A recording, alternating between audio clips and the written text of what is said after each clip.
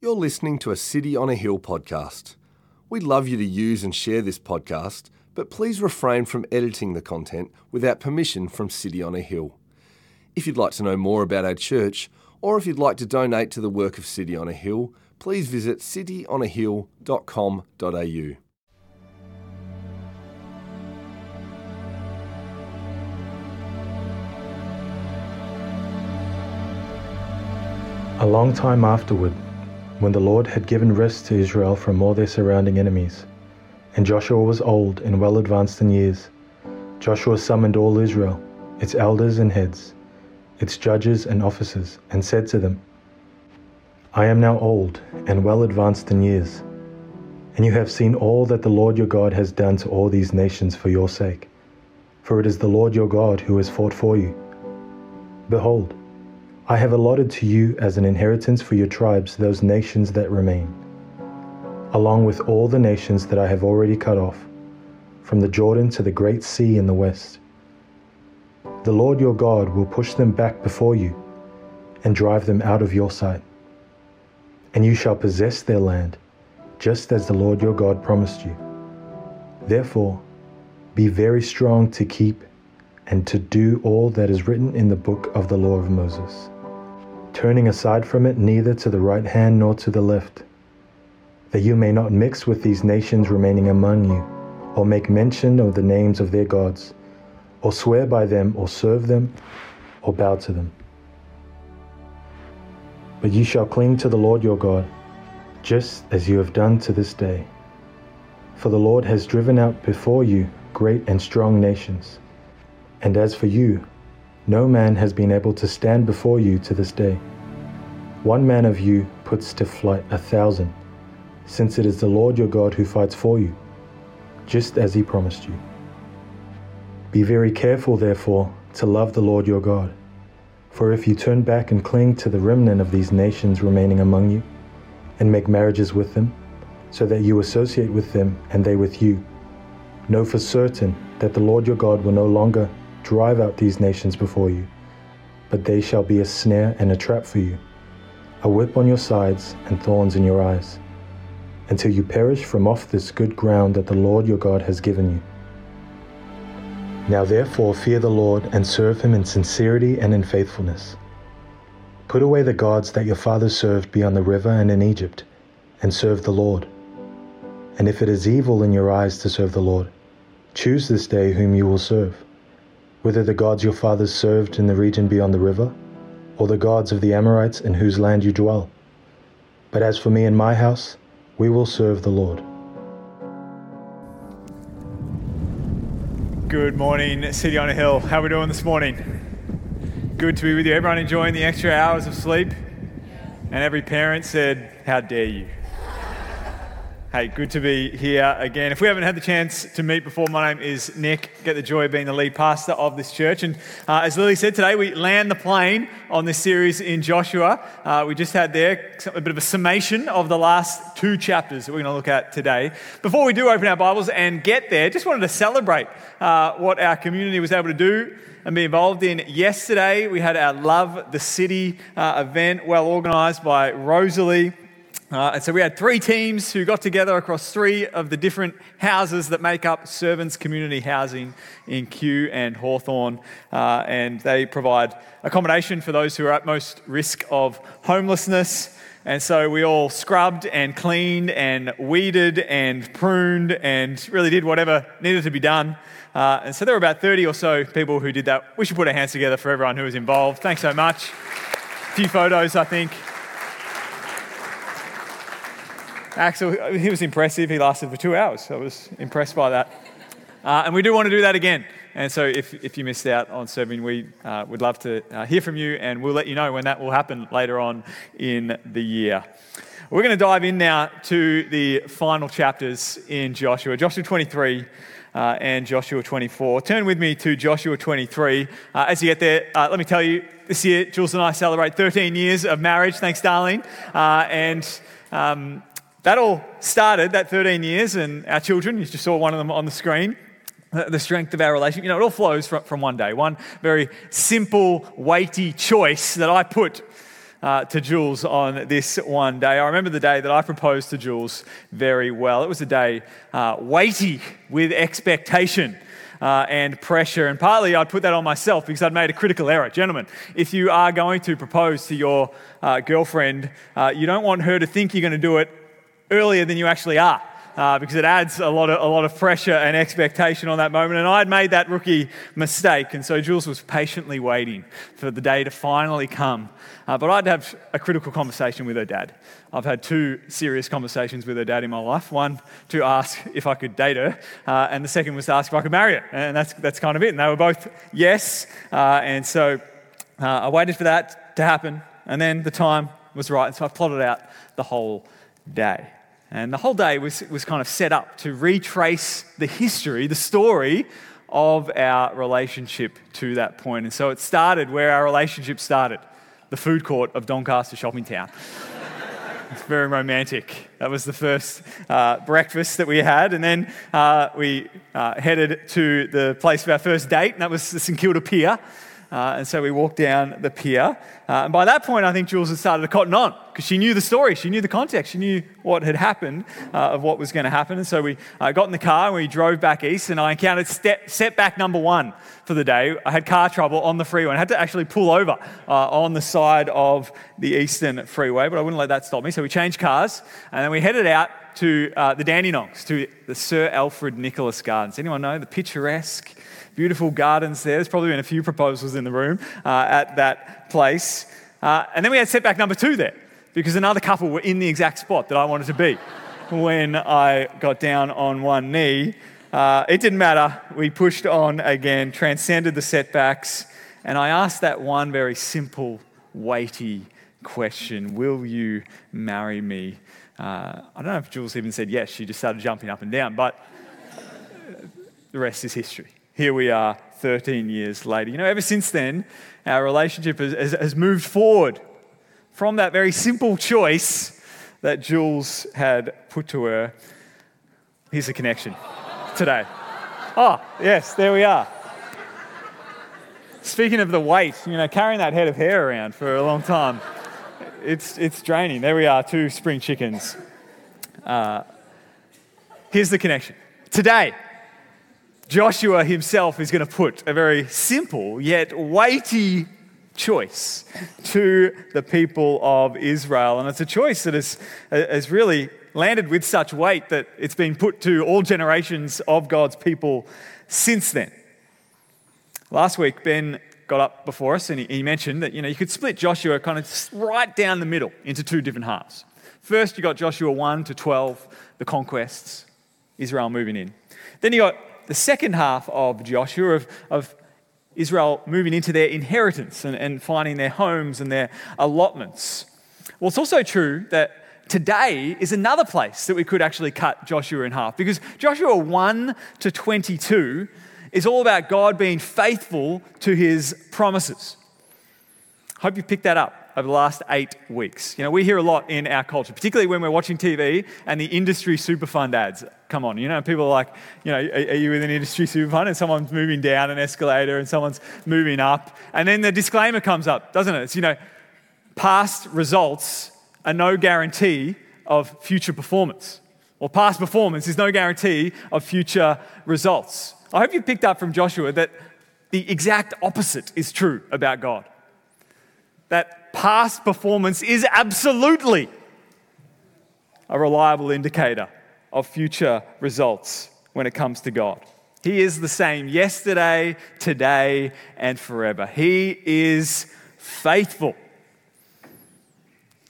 But now, in chapters 23 and 24, it's about our response to that faithfulness. How will we respond? What will we decide? Which way will we choose to go in response to God's faithfulness? This is what is going to be put to us today. And so we're going to walk through this epic couple of chapters here. We won't be able to hit every verse, but we'll hit the big idea of these 2 chapters together. We're going to do so in 3 different scenes: the call to love, the story of love, and then the choice to love. Join me in Joshua chapter 23. It says this in verse 1 just to set the scene, a long time afterward, when the Lord had given rest to Israel from all their surrounding enemies, and Joshua was old and well advanced in years, Joshua summoned all Israel, its elders and heads, its judges and officers. And so we're about 25 years on from when Israel walked over into the promised land across the waters. And Joshua is now getting on. He was getting on last week, and he's getting on again this week. And so he calls all the people of influence within Israel to come to him, because he's got some final words, a final charge to put to them. And we won't go through it all, but he essentially reminds them that the Lord has fought for them, and that the Lord will keep fighting for them, that the land is all going to be theirs. And he ends his charge like this in verse 6. He says, "Therefore, be very strong to keep and to do all that is written in the book of the law of Moses, turning aside from it neither to the right hand nor to the left, that you may not mix with these nations remaining among you, or make mention of the names of their gods, or swear by them, or serve them, or bow down to them. But you shall cling to the Lord your God, just as you have done to this day. For the Lord has driven out before you great and strong nations, and as for you, no man has been able to stand before you to this day. One man puts to flight 1,000, since it is the Lord your God who fights for you, just as he promised you. Be very careful, therefore, to love the Lord your God." Be very careful to love the Lord your God. And so Joshua finishes in the same way that this book started. He very famously said, and we took it as the subtitle to the series, didn't he, in chapter 1, be strong and courageous. And here again, he's telling them to be very strong. He tells them to cling to the Lord in verse 8, and then at the end there in verse 11, be very careful to love the Lord your God. It's a significant connection that Joshua makes between this call to love. He connects this final call, be very careful to love the Lord your God, with the very first call, be very strong to keep and to do all that is written in the book of the law of Moses. He's doing something that might actually be confusing for us in our culture, because you and I, we dwell in a world that positions this whole concept of love as it being an emotion. It's very, very emotive. It's a feeling. Sometimes we might be at the whim of it. We can fall into it. We can fall out of it. We can feel it, or perhaps some days not be feeling it. And at the same time as that kind of stands before us as maybe the public marketing campaign of the concept of love, we also know internally, don't we? We feel this sense that actually we can also cultivate it, that we can do things to make ourselves love certain things more. It's as if love isn't just a desire, but love is also a duty. And so Joshua tells his leaders here, you've got to go about cultivating your love for God. Be very careful, he says, to love the Lord your God. This is what his leaders needed to hear. That if they're going to move from here, move forward, if they're going to obtain all that the Lord wants to give them, then they need to keep themselves for the Lord. They need to give themselves to the Lord. The great Anglican reformer in the 16th century, Thomas Cranmer, he's very famous, and we've quoted it a bunch here at City on a Hill, very famous for saying, what the heart loves, the will chooses, and then the mind justifies. And that's very important for us to understand about how we as humans operate, that actually all of what we do comes from our hearts. Our life flows from our hearts that's driving us. And Joshua in this text is telling his leaders, though that might be true, that their heart is what drives us, there are actually things that we can do to cultivate where our heart is driving us. Certain things we can do to shape and change our hearts. And so Thomas Cranmer's right, but it also works the other way as well. Our heart drives the will. It's confirmed by the mind, but at the same time, what we resolve in our minds, what we choose with our wills, our hearts will follow. Now, last year, some of us in the room will know we had the inaugural City on a Hill Melbourne East fantasy football competition. And a few of us, and I especially, we bought in. You know, we invested into that competition. We had a fancy draft night and we were all in on our players. And, you know, last year I confess I gave myself to fantasy footy.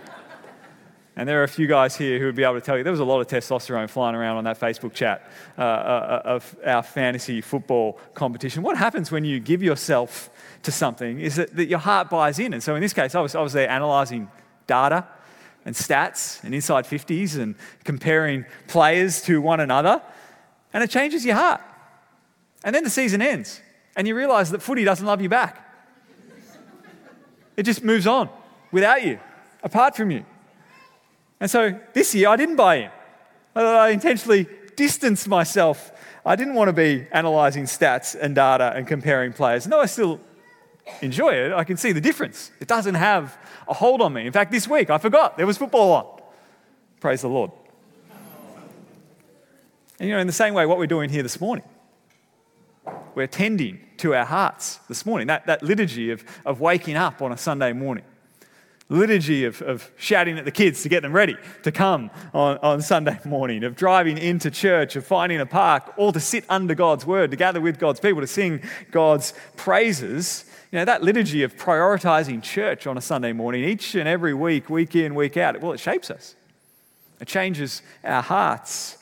Making the choice to come to church is a choice to shape your heart in this direction. And so Joshua is telling his leaders, and through them he's telling us, to be very careful, to keep doing the things that are going to help your heart keep loving God. There's a great book by James Clear called Atomic Habits. And in it he talks about this concept of keystone habits. And he steals that from another author who wrote The Power of Habit. But keystone habits are the routines that you do in your life that have like an overflow, waterfall effect down into other areas in your life. And if you get that central thing right, it actually impacts other parts of your life. So perhaps you choose to exercise more, but because you exercise more, you then don't want to waste it. And so you start to eat healthy. And so your diet gets better. And because you exercise more, you've got to fit it into your schedule. So you wake up earlier. And so that means you go to bed earlier. And so just because of that one decision to exercise more often in your life, you end up having been fitter, having a better diet, getting more sleep, and then being sharper. And therefore, if you are sharper, I know at least for me, my psychology feels more positive. I feel more grateful to God throughout my days, and it all starts with that one keystone habit. And so notice here the connection, to come back to it, that Joshua makes here. This call to be very careful to love the Lord your God. What did he say at the beginning? Be strong to keep and do all that is written in the book of the law of Moses. So there's a connection between keeping your heart in love with God and keeping your eyes, keeping your mind, keeping your heart in God's word. That connection is a keystone habit in the Christian life, in cultivating our hearts and our love for God. It's making the Bible and keeping the Bible central in our lives. And this has been a repeated theme throughout the book. Ben touched on it last week. I've touched on it on multiple weeks. From the very first chapter of Joshua, we have seen this priority around God's word. And that's because this is all about God's faithfulness. This book's all about God's promises, and it's the Bible where we find God's promises. The Bible is a keystone habit in our life. You know, Psalm 19 tells us that if we are to make that central in our life, it actually revives our soul. It makes our heart rejoice. It makes us wise men and women. I brought up before the research that's been done by the Center for Bible Engagement. They found that if you engage with the Bible 4 or more times per week, that is the strongest and most reliable predictor of personal spiritual growth. That if you read your Bible 4 or more times a week, you are 231% more likely to disciple others, 228% more likely to share your faith with others, 218% more likely to give money away to causes other than church, 59% less likely to watch pornography, 62% less likely to drink to excess. Now, of course, it's not magic. Like you open it and kind of spiritual fruit just comes out onto you. No, the Pharisees read the Bible a lot.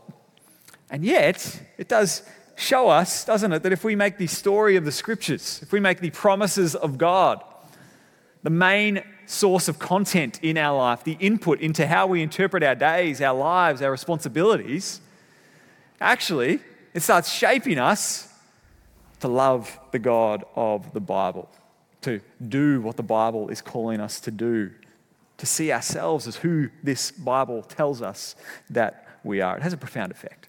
It shapes our hearts. And so Joshua knows this. And so he tells the most influential leaders who are still going to be there when he is gone, cling to the Bible.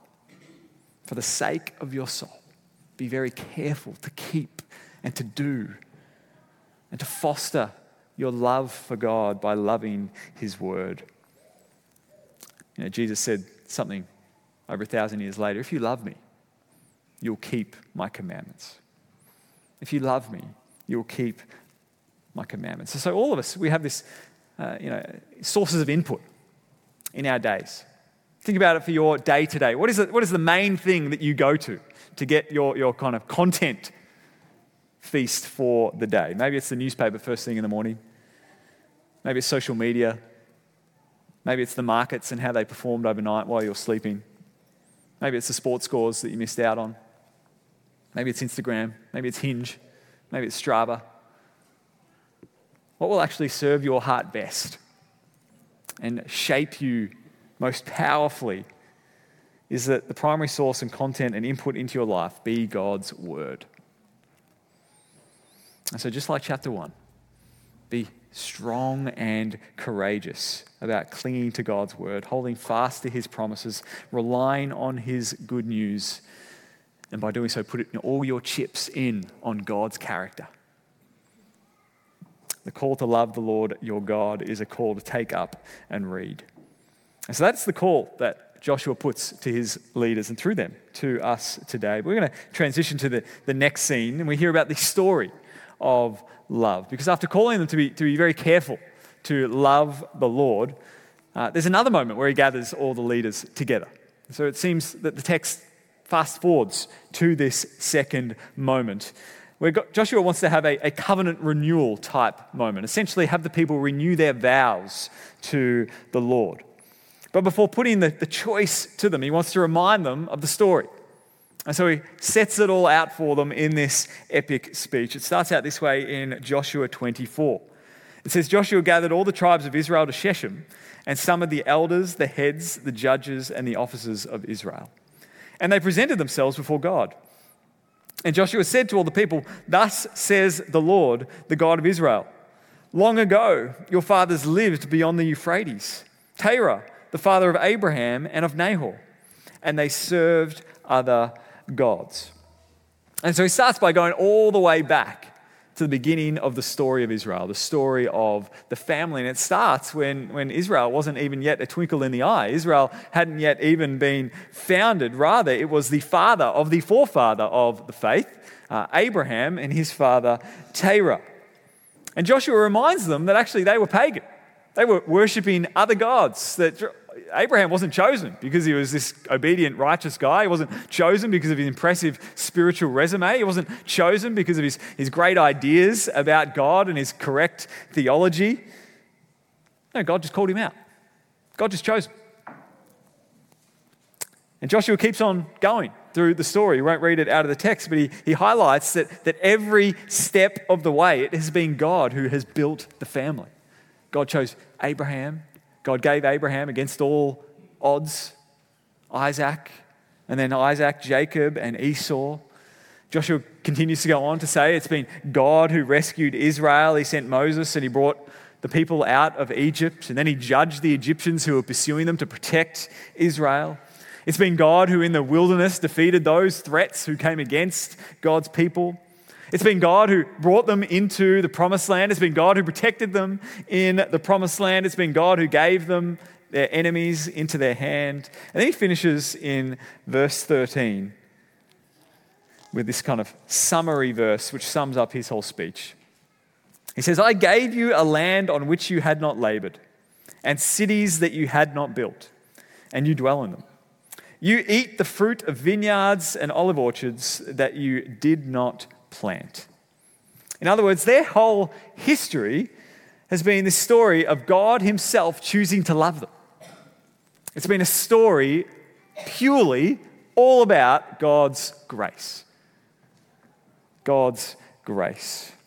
The story goes that C.S. Lewis was once at a comparative religions conference, and several people around him were debating, what is it that's unique about Christianity? And after a while, C.S. Lewis interjected and said, this is so easy. It's grace. Grace. Unmerited favor, undeserved kindness, unearned reward. God has done it all for his people. That's what separates Christianity from other worldviews or religions. Some religions are about do this, do that, fulfill these obligations. Other religions are perhaps known for being about don't do this, don't touch that. Christianity is not primarily about do or don't, it's about done. It's about what God has done for his people. And now hearing this as Joshua unpacks it before the people shouldn't be surprising to them, because God, through Moses, had actually told them what was happening before they even went into the promised land. He said this to them in Deuteronomy chapter 9. He said, not because of your righteousness or the uprightness of your heart are you going in to possess their land, but because of the wickedness of these nations, the Lord your God is driving them out before you. And that he may confirm the word that the Lord swore to your fathers, to Abraham, to Isaac, and to Jacob. And so Joshua is reminding them of the order that they need to keep. They need to get right in their minds, that it is not about you or your performance. No, God has done everything for you. You're called simply to respond to his grace. Now, our hearts, being human hearts, are just like these people today, because like them, don't we? We take that first call that I just kind of unpacked there from Joshua, that we're called to hold fast to his word, to cultivate a heart that keeps on loving God. And yet instead of receiving those calls, receiving them with wonder, we turn them into work. And so we think we need to love God so that he will love us in return. We think we need to read the Bible so that God will approve of us for how much time we've put in to reading the Bible. But the reality is radical. Sometimes we're prone to see the Christian life as like an Australian Idol audition. I know Australian Idol was just on. I didn't watch it. Did anyone watch it? Who was asking for another Australian Idol? I don't know. But it was on again. And we think, don't we, that our whole life is kind of the performance, and how we acted and behaved and performed and achieved and accomplished and built a resume and a family and a life, that will come before God at the end. And at the end, he gets to judge us and give us feedback and tell us how he thought that we did in life. And then maybe we'll get in and maybe we won't. Well, what Joshua is saying about God in this story, and what the message of Christianity actually is that God the judge has already decided. He decided long before we performed. And when we did perform, we actually performed very badly in our sin and our rejection. But he's decided before all that to pour out his love upon us. This is what the book of Ephesians says about us. This is about you and about me in Jesus. Blessed be the God and Father of our Lord Jesus Christ, who has blessed us in Christ with every spiritual blessing in heavenly places, even as he chose us in him before the foundation of the world, that we should be holy and blameless before him. In love, he predestined us for adoption to himself as sons through Jesus Christ, according to the purpose of his will, to the praise of his glorious grace, with which he has blessed us in the beloved. And perhaps even more than them 3,300 years ago, we should know this very obviously in our day. You know, today being the week before Easter is Palm Sunday on the Christian calendar. This is the day we remember the triumphant entry of Jesus into Jerusalem, riding on a donkey, and the crowd laid down palm branches before him to trot on over on that donkey. You know, in that moment, the disciples, we could forgive them. They could be excused for kind of not knowing how this was going to play out. They could be excused for not knowing, you know, is Jesus now, given that he's kind of royally walking on into Jerusalem, is he going to ascend to the throne here?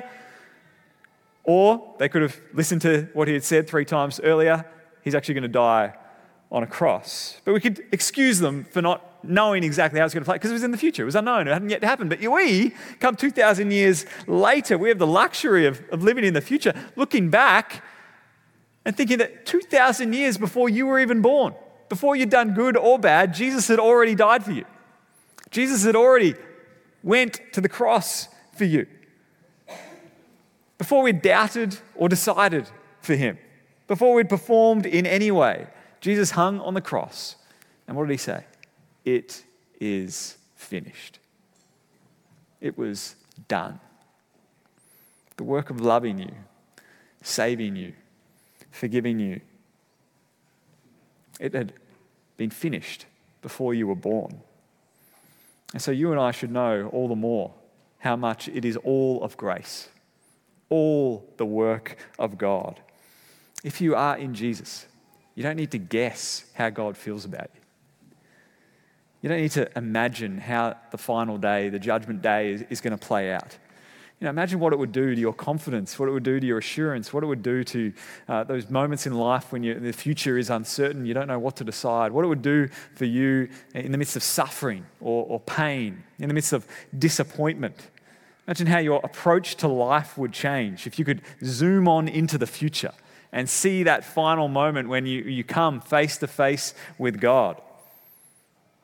Well, the message of Christianity is that you can actually know how that's going to go today.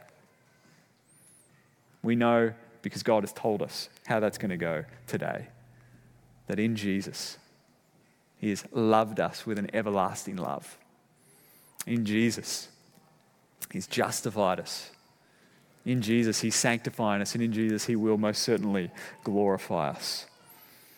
And so just like for the Israelites, the call to love God for you and me is a call to respond to God's love. In this is love. Not that we have loved God, but that God has loved us and sent his Son to be the sacrifice for our sins. God goes first. God loves first. God saves first. And so everything we're called to do as Christians is a response to him.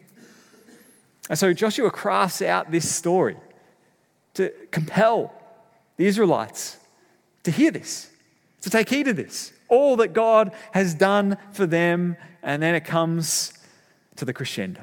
This one very simple yet weighty proposal that he puts before them, the choice he puts before the people. Let's turn to the choice. He says in verse 14 and 15 of chapter 24, "Now therefore fear the Lord and serve him in sincerity and in faithfulness. Put away the gods that your fathers served before the river and in Egypt and serve the Lord. And if it is evil in your eyes to serve the Lord, choose this day whom you will serve. Whether the gods of your fathers served in the region beyond the river, or the gods of the Amorites in whose land you dwell. But as for me and my house, we will serve the Lord." Choose this day whom you will serve, he says. And that is the choice that Joshua puts before his people. He's going to pass away very shortly at 110 years old, but his final message is drawing this fork in the road. He wants the people to be conscious about which way they step. The false gods of the foreigners on one side, or the true God who has loved them on the other. And ultimately, in the moment, we see if we kept reading that God's people there, they do side with Joshua. They do choose to go along by saying, we will also serve the Lord, for he is our God. And we know, because we can look back in history, that hey, that kind of worked for a while. It worked for a generation or so. But if you know everything about the book that comes next, it's a book called Judges, where everybody did what was right in their own eyes. Today, I want to put that proposal to you. Today, that choice is our choice. Choose this day whom you will serve. On the one hand, we have gods and idols in our own day that are tempting us and calling us. And for us here today, it's probably temptations and callings of the gods of suburban modern life. Will we live to consume and accumulate as much as we can? Will we live to perform and achieve as much as we can? Will we live to be entertained and play as much as we can? Will we live to be as autonomous or free as possible and keep ourselves detached as much as we can? And you could insert all your own temptations here. Will we live for our kids and sign them up for as much as we can? On the other hand, will we live to serve the one who has given all of himself already for us? The one who offers us forgiveness and freedom and family, a peace that overwhelms our guilt and shame, a rest that dwarfs our temporary current suffering and our searching, a hope that transcends all circumstances as hopeless as they may be. Choose this day whom you will serve. And so implicit is the question, is the reality that God has given all of us real responsibility to choose. And God has placed in that responsibility real ramifications for that choice. And so if you're here and you're not a Christian, you're still exploring who this Jesus is, or maybe you were dragged along here today, well, you're welcome. The choice for you is, will you choose to trust in Jesus or not? Jesus himself, in his own words, invites us. For God so loved the world that he gave his only Son, that whoever believes in him shall not perish, but have everlasting life. And so you can choose Jesus today and believe in him. By that I mean believing that what he came to do, to live and then die upon the cross, he did so for you and for your sin. And that when he burst out of that empty tomb, and we'll celebrate next Sunday, he rose as your Savior, conquering your sin, your death. And if you're here today and you've already chosen Jesus, and you're like, it's been done.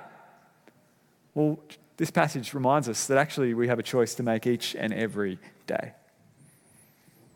The choice for us is whether we'll keep choosing, whether we'll keep inclining our hearts, shaping our hearts, cultivating a heart that's going to love him, lest we drift away.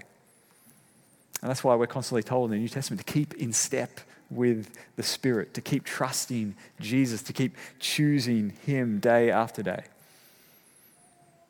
And so our choice follows God's choice. He has chosen to love you. He has chosen to give his Son in your place for you and to offer you in him everlasting life.